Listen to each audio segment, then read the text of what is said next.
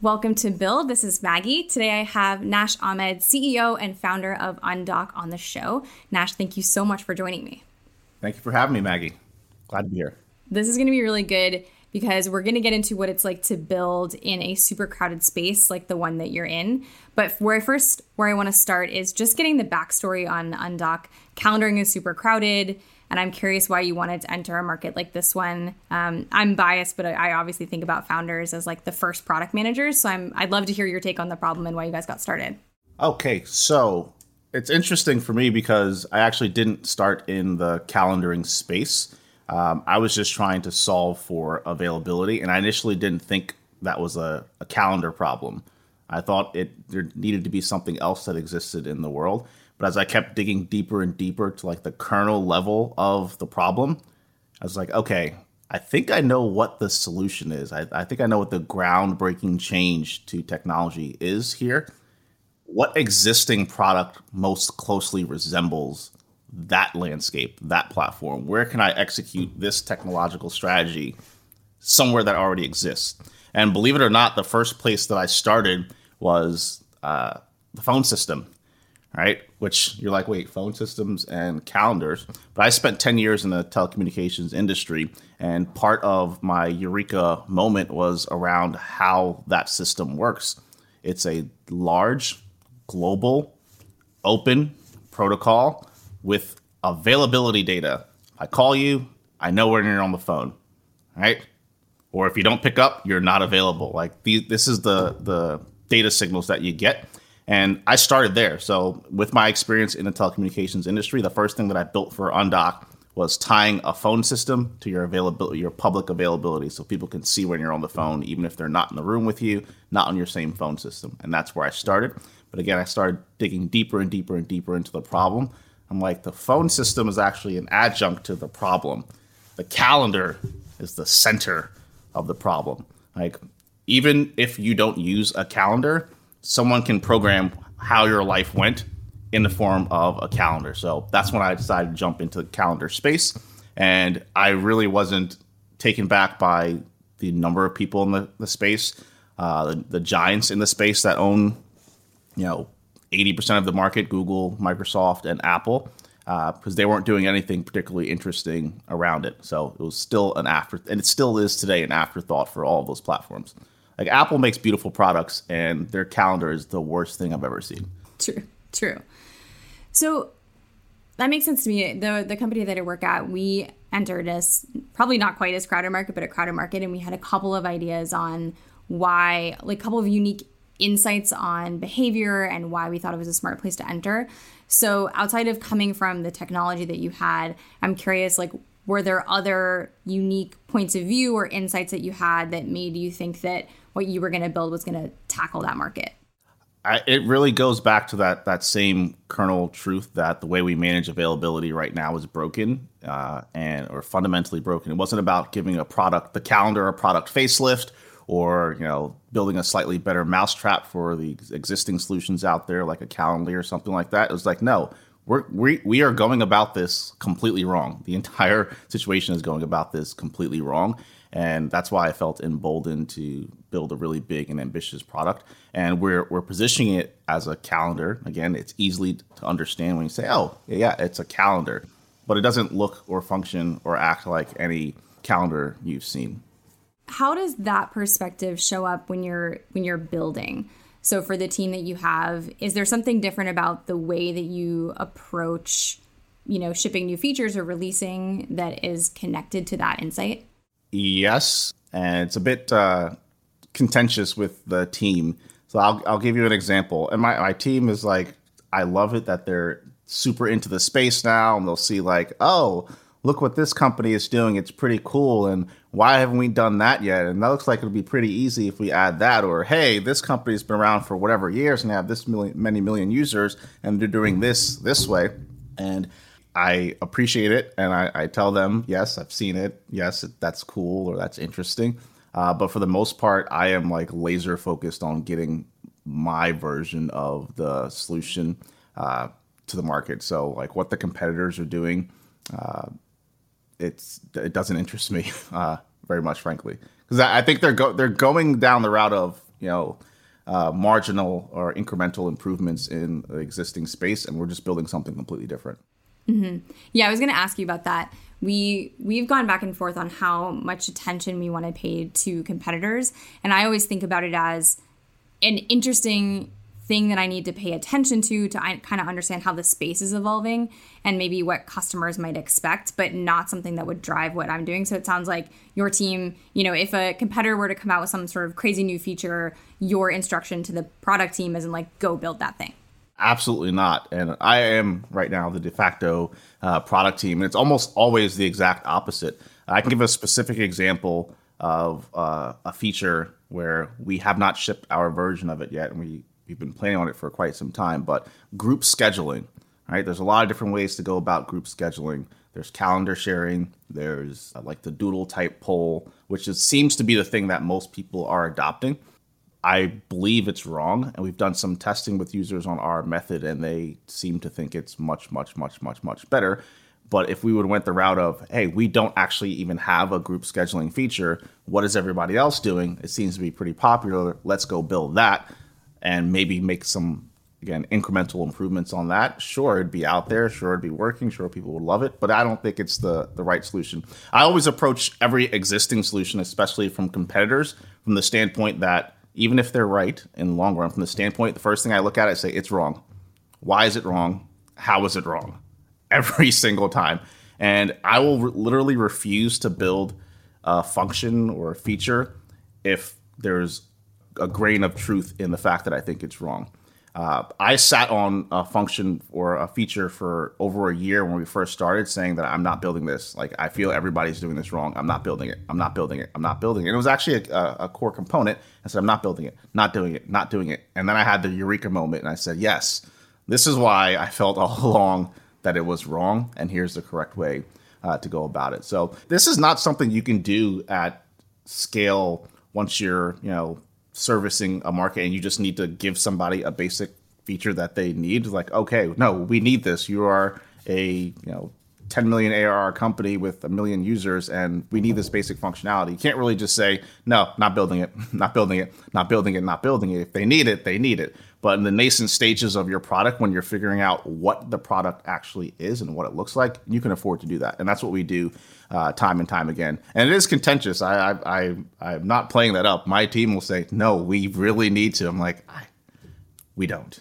Give it time. Time will illuminate the answer. How do you help them? So I'm assuming that you're able to articulate that because you have such a clear perspective on what your vision is and the problem space and why you're doing what you're doing. How do you help your team understand that? Like, what's the process like for you to translate that into something that they can execute on? Or is it just like they're just guessing until they can hit on it? Frankly, I'm very poor at doing that. I've admitted it to the team, and sometimes they'll ask a question and say, why aren't we doing this? Or why don't we try this? And if I feel, especially in a meeting setting, if I feel the explanation is going to take a little bit too much of the time, like my answer will be because they're wrong, right? And well, why are they wrong? Like, we can get into that at another meeting and I can break it down, but they're 100% wrong. Other times I will go into it and say, this has less to do with the scheduling functionality and more to do with our conferencing integration. There was an example of, in our platform, by default, you do not see your own camera. You don't see your self view on there. And that's not normal. Every device you pick up, you're like looking at yourself. But when you're trying to replicate the immersion of an actual in-person conversation, you don't sit there with a mirror next to the person you're talking to, right? And that was the basis where I was coming from, arguing that I could be 100% wrong about this. But until I'm in the face of empirical data that says I'm wrong, my assumption is that somebody did this 25 years ago, thought it was cool, and other people have said, oh, yeah, we need that. We need that. We need that. We have to have it. It always has to be on. You can't even turn it off. And now you've seen, after a year of the pandemic, almost every company is coming out with, hey, do you feel fatigued by staring at yourself all day on camera? Hey, now we're introducing turning off your self view. You can even turn it off by default, or you can hide it, or you can minimize it, or you can move it. I'm like, yes. See? But there was 20 years of history where it's I'm putting my self view huge right there on the screen. And now you're seeing that is maybe that's wrong for everyone. Some people do like looking at themselves, having a check there. But you just have to be willing to, stand your ground on that. And that was one, or initially I didn't explain it.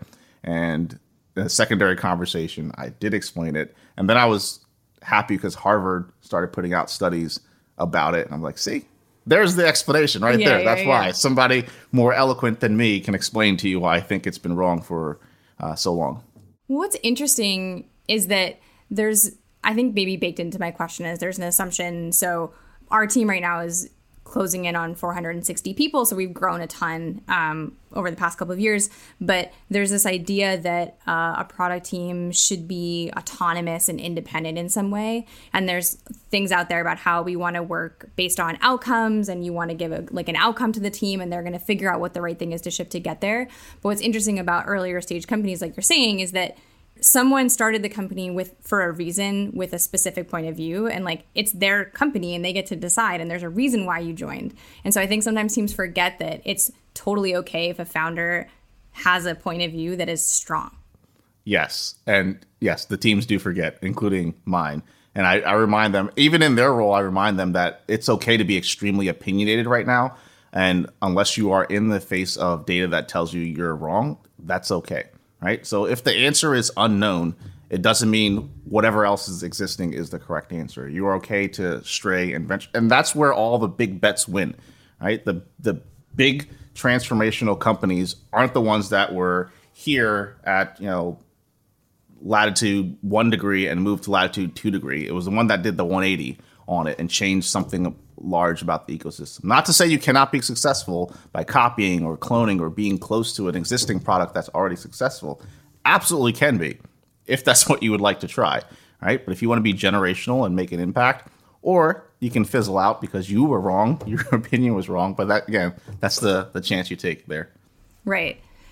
And I also, something that I think about more and more as our product gets more complex is that, or just has been around for longer, is the more of an opinion you have and the more specific your opinion is, almost the better your user experience, because without that driving principle, you start to you're saying, oh, maybe we'll add this feature, or maybe we'll add this feature, or maybe this thing that this customer wanted. And then your opinion starts to get fuzzy around the edges and your experience isn't as crisp. So I would imagine that's part of how you want your team to stay focused.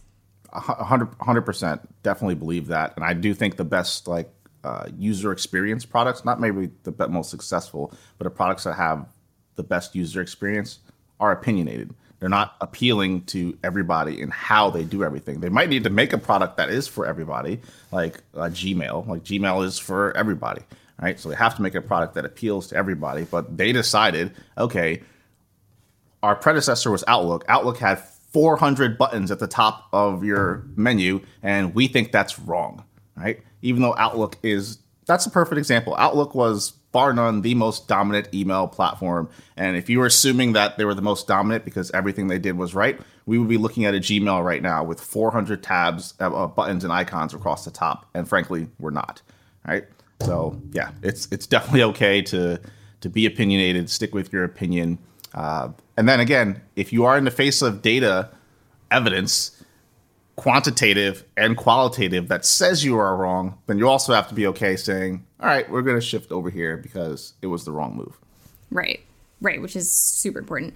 But on this point about having an opinion, I'm curious to get your take on this. One of the principles that we follow just to speed things up for the team is maybe we have an opinionated problem or an opinion about the problem, but we might look to an existing pattern. So we're not always inventing new ways to do things, and we're using patterns for different things that customers would understand. Do you also do that, or does this opinionated view go all the way through to the specific interactions? Oh no, I'm so glad you say that, and I'm smiling ear to ear because I started off with a Eureka idea, and as I'm building, like I mentioned, there was the idea that, oh, wait a minute, this is actually just a calendar. This is a calendar. It's a calendar. It's a calendar. And I started really, really thinking about how we would put it all together. And at one moment, I'm like, wait a minute, this is the same as this. I'm not going to give all the details because we haven't released all of it yet, but I'm like, this is the same as this, is the same as this, the same as this. I'm building a product that does a lot, and it's essentially one component. It's one record type, and it does a lot of amazing things. And that was basically deconstructing what the problem you were solving was and what the solutions look like, and finding out how much daylight is in between the two different solutions. And I am like so keenly aware that everything we ship, there's 2 buttons in our application right now because things are so similar. I'm like, okay, you don't need another screen for this, right? There's a toggle here. There's an option right here. So everything that we're building, even if it's, wide in terms of, or broad in terms of the problem set that it's solving, it's all very, very functionally similar and visually similar. So if it has to stray too far away from that, I'm like, maybe that's not the right thing we need to build right now. Maybe it's not the right version of the solution. How can we get it really close to what we're building? So yeah, I'm very happy about that moment and that day and that discovery. And it was just like, wait a minute. Yeah. This is all the same. Yeah.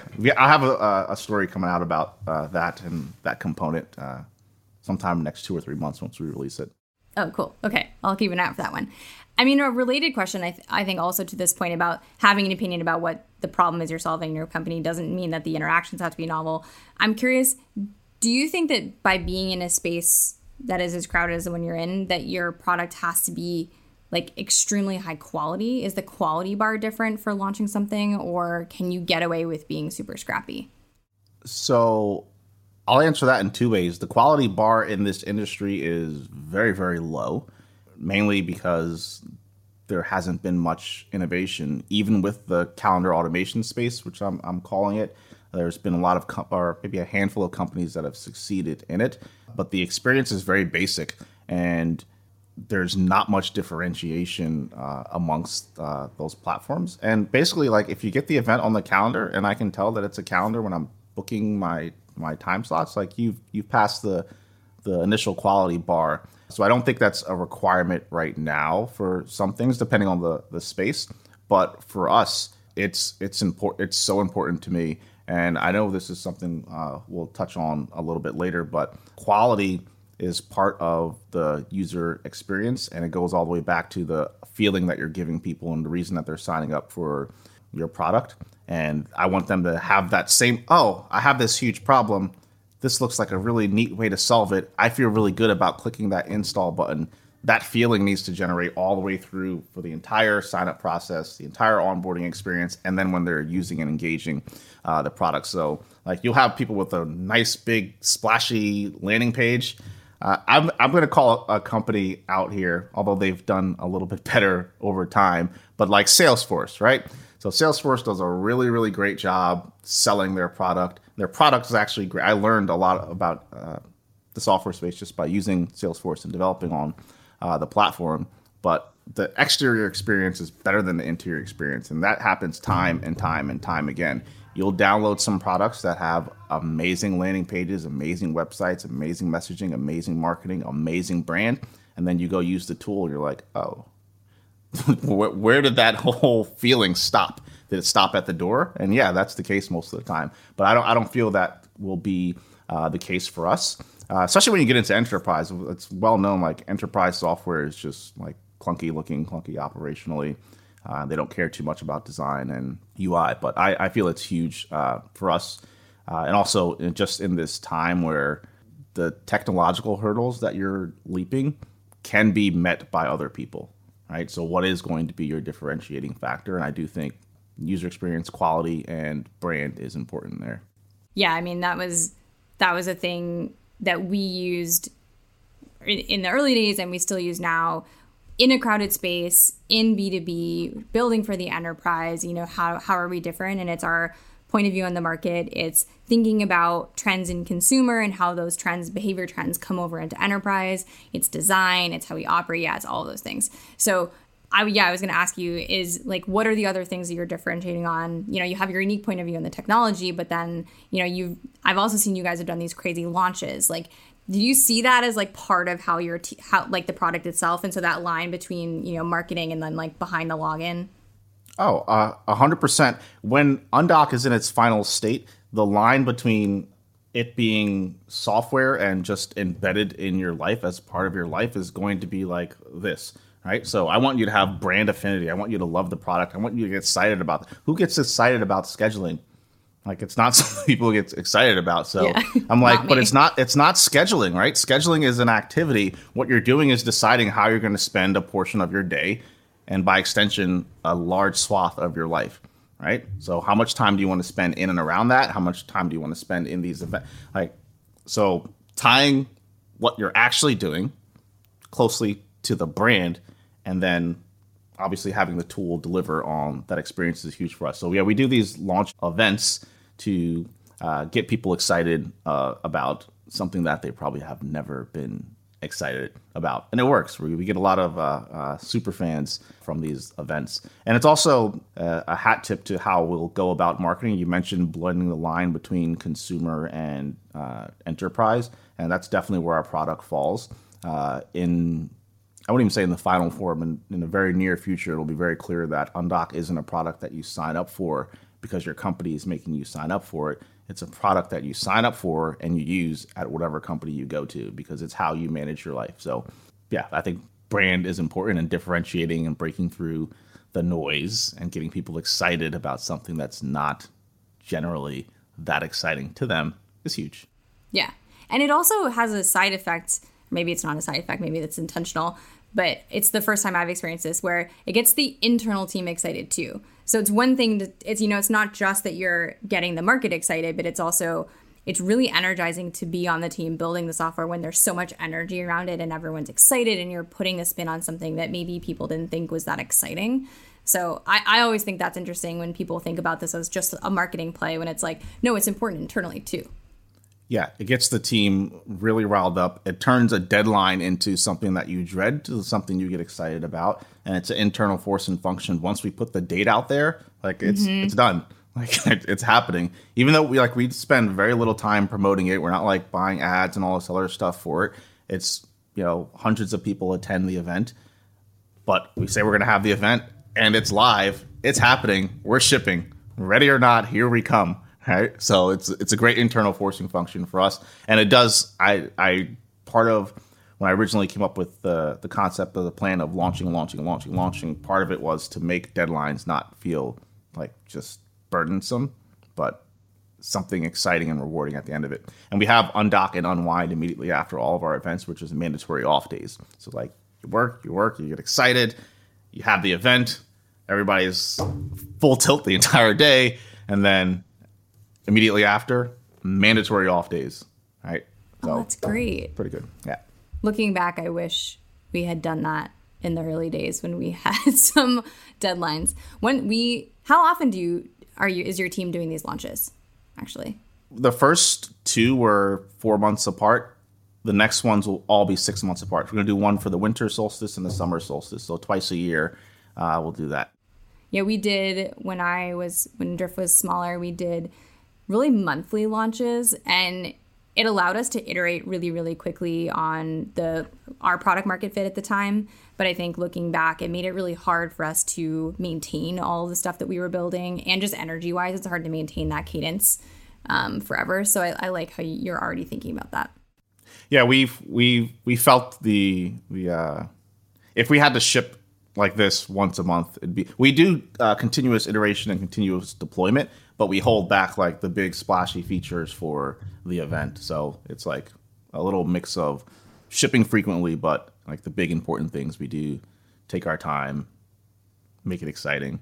Yeah, I love it. Like, and very rarely, this is way off topic, but engineers don't get enough credit, and we love to shine the spotlight on the engineers at that time as well. So, and it's also very nice to see the engineers get excited about something. Because I think something that gets lost in a lot of companies is like growth gets all the glory, marketing gets all the glory. They're the ones out in front, right? And they're the ones hosting the event and having the event.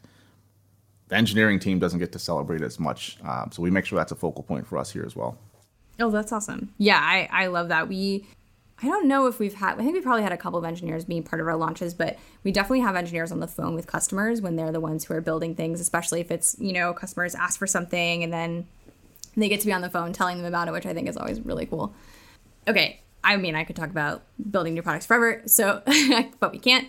I'm curious, looking back over the last couple of years of Undock, what are the top couple of lessons that you've learned, at least on this journey that you're on right now? Kind of conflicts with what I just said, but ship faster, ship more frequently. And ship sooner. Faster, more, well, I guess more frequently and faster is the same thing, and ship sooner. Directionally, it helps you when you get some feedback. Like I take a lot of customer feedback into account when I'm building, but not for what I'm building, just for the things that I'm missing, like obvious glaring things, especially since I'm the product team, right? So I have I am so comfortable around the computer and electronics that I have major blind spots for how a normal person might look at something, right? So the more cycles we have where we're shipping something, then talking to the user, shipping something and talking to the user, shipping something and talking to the user, would be beneficial to us. Because I went quite some time before shipping anything to anyone, which is just wrong, right? So that's definitely a big mistake that I've made there.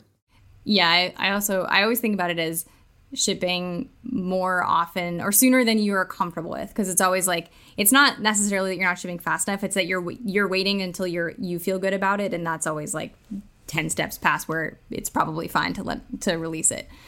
Okay, so then any advice you have specifically for someone who is tackling one of these sort of like legacy problems that people might assume has already been solved? And that's the issue. Take the opposite approach. Assume that either everyone is doing this thing because it's the only thing that they know, or the other thing is that everybody's doing this because it's right. It's the final, and that's not that it's right. It's the final form. Is this the final form of the product or the solution? If so, then yeah, try to find a 1.5x, 2x better version of the solution.